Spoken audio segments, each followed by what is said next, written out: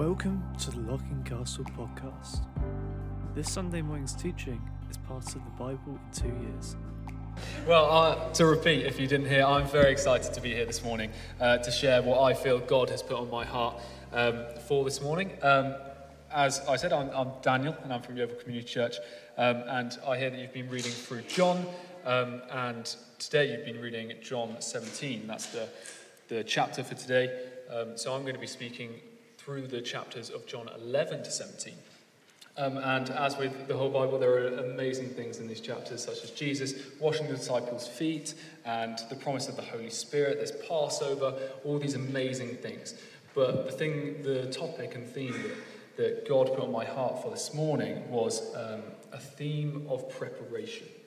Throughout all of John, Jesus is preparing the disciples for a life that follows him, a life that is led by Jesus. But in these chapters of 11 to 17, it's just before Jesus' arrest.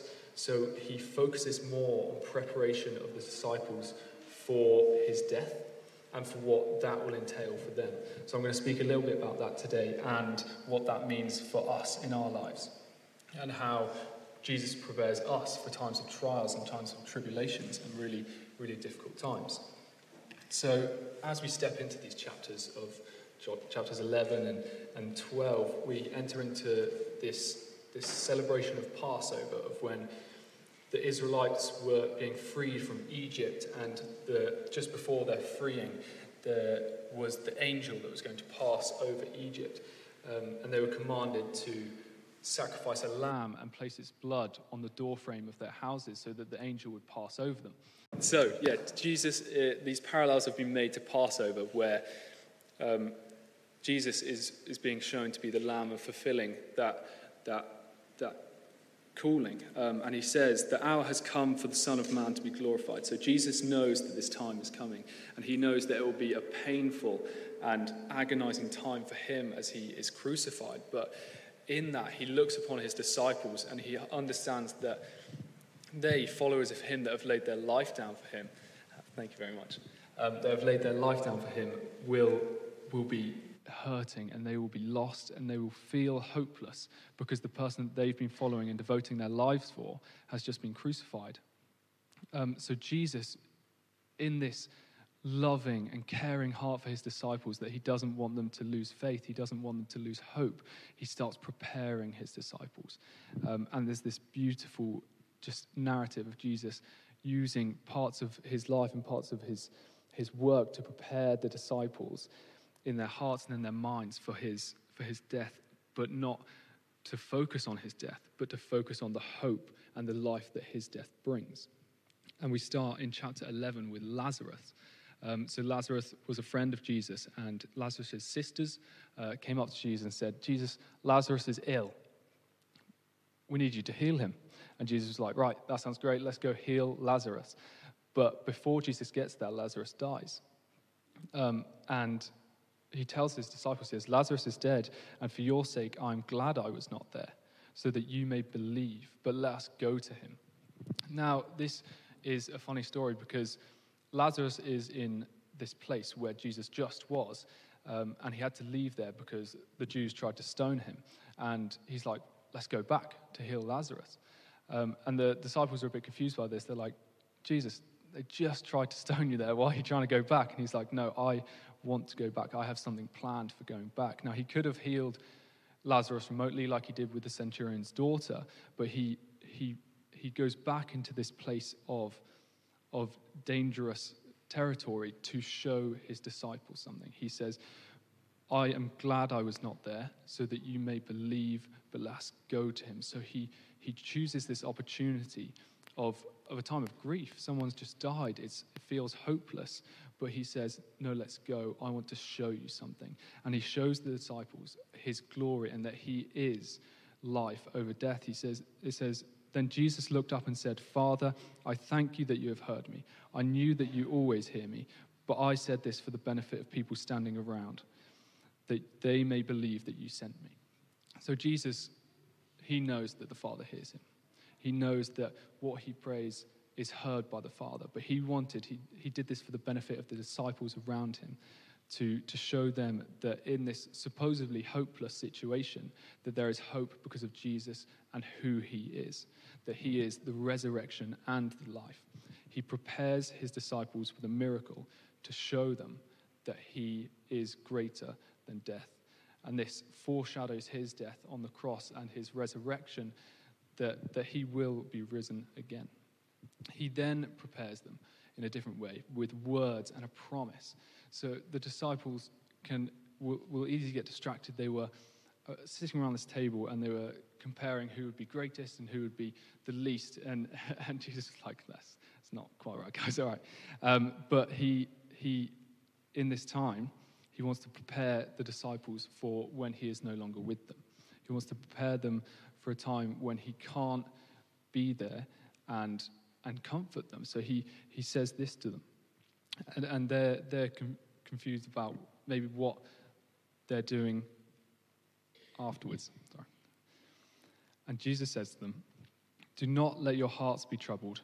You believe in God, believe also in me. My Father's house has many rooms. If that were not so, would I not have told you that I'm going there to prepare a place for you?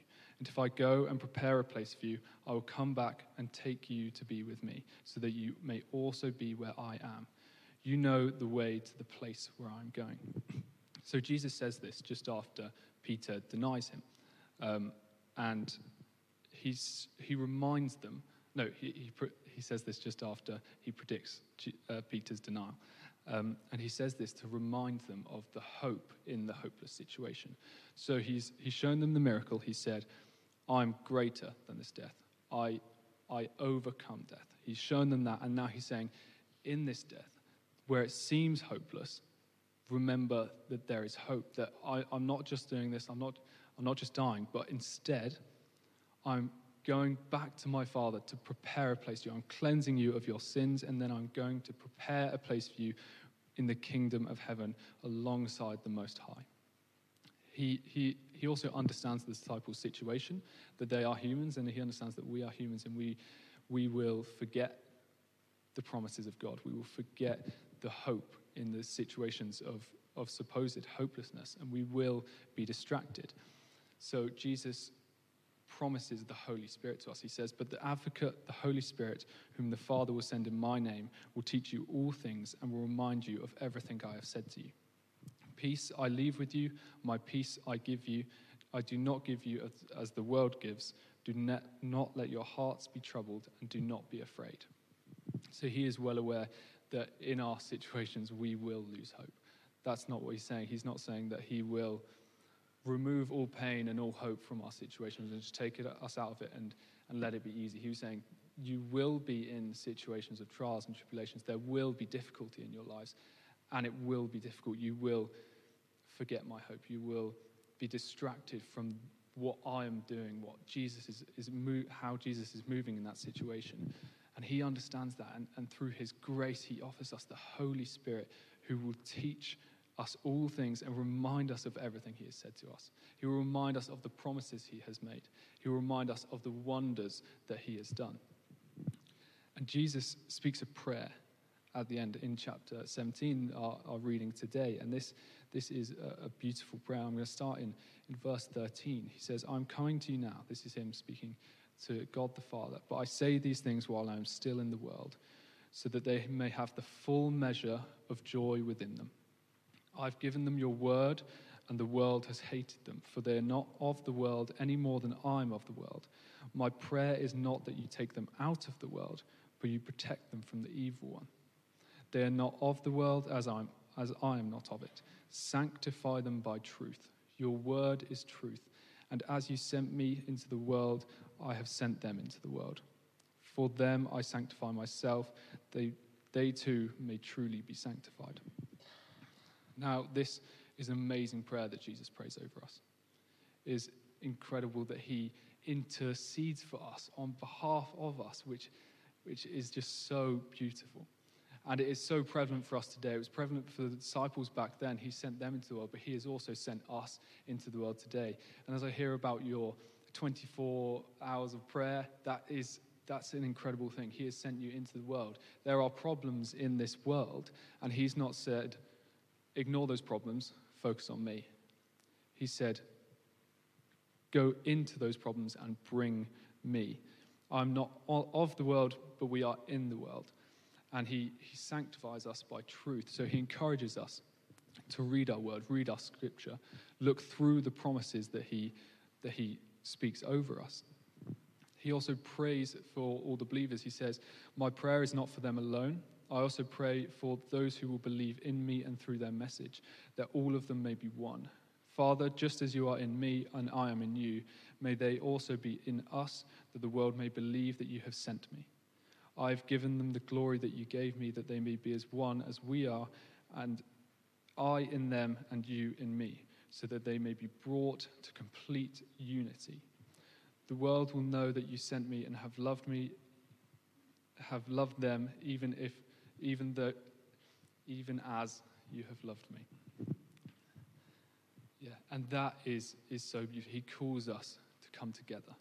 This is the second way that Jesus teaches us to cope with trials and tribulations. He says, be sanctified by the truth. He says, stay in the word, read the scriptures, look at the promises, remember what I have shown you, remember the miracles I have done for you. He says, remember who I am. That's like his number one plan in trials and tribulations. He says, remember who I am. And then he says, be as one, stay together. And this is what church is all about. It's about building each other up in faith. And as individuals, we go through tribulations, we can come to each other and we can say, this is what I'm going through. And we remind each other of who Jesus is through our love with one another. This passage speaks of a God who is a God who prepares us for the trials. He does not lead us into situations that he has not prepared us for. He does not lead us into situations that he has not shown he has already overcome. He says he has rescued us from the dominion of darkness and brought us into the kingdom of the Son who he loves, in whom we have redemption and forgiveness of sins. He says that in all situations, he is king. We were singing a song earlier. All powers, all thrones and dominions, all powers and positions, he reigns above them all. And isn't that true? He reigns above every situation. That's what he wants us to remind us of, and that's what he wants us to remind each other of. And that is a truly beautiful thing. So as we go through our lives as Christians, as we go through our lives in the church, we go through seasons on the mountains and we go through seasons in the valleys.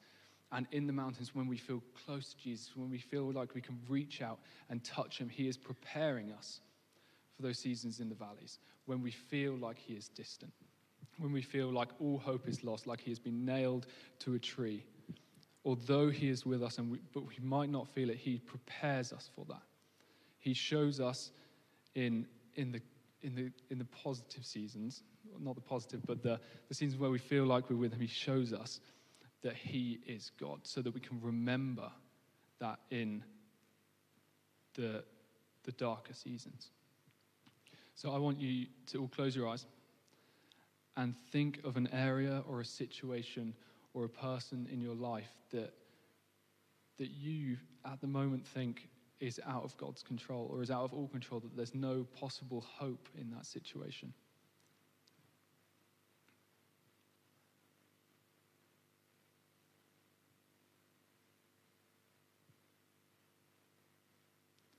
And once you have that on your mind, where has God shown you that he does have power over that situation? What miracles has God done that will reignite your faith? What promises has Jesus spoken over your life and that situation that means he is in control?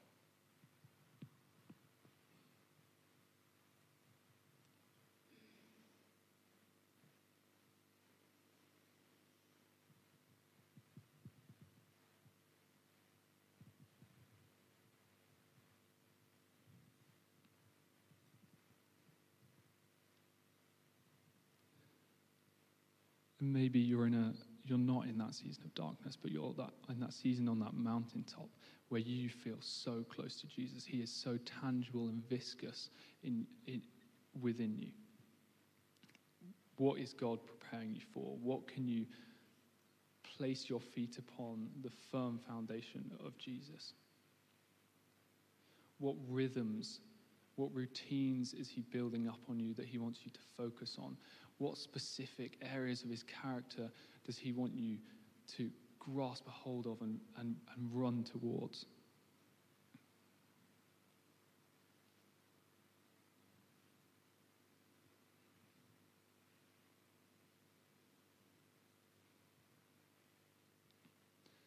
And where might he be challenging you to build up that unity with others, to build relationships for preparation in times of difficulty, that you might be able to bring Jesus into that situation?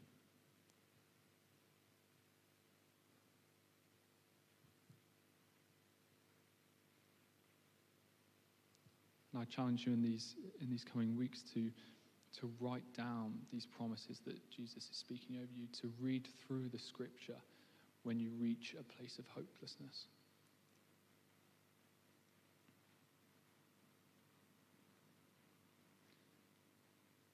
And be reminded of the prayer that Jesus himself speaks over you.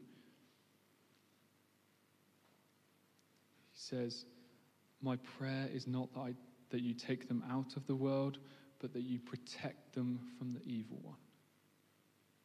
Jesus has prayed that he is going to protect you from the evil one. He's prayed that he will sanctify you by the truth, and the word is the truth. He's prayed that you may all be in unity and together as God and Jesus are one.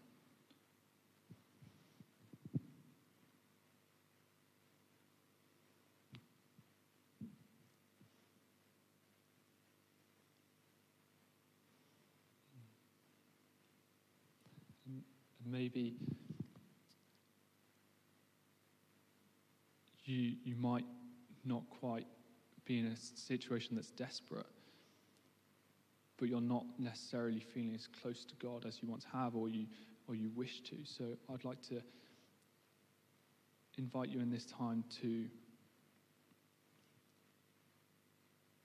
ask the Spirit for a renewal of faith.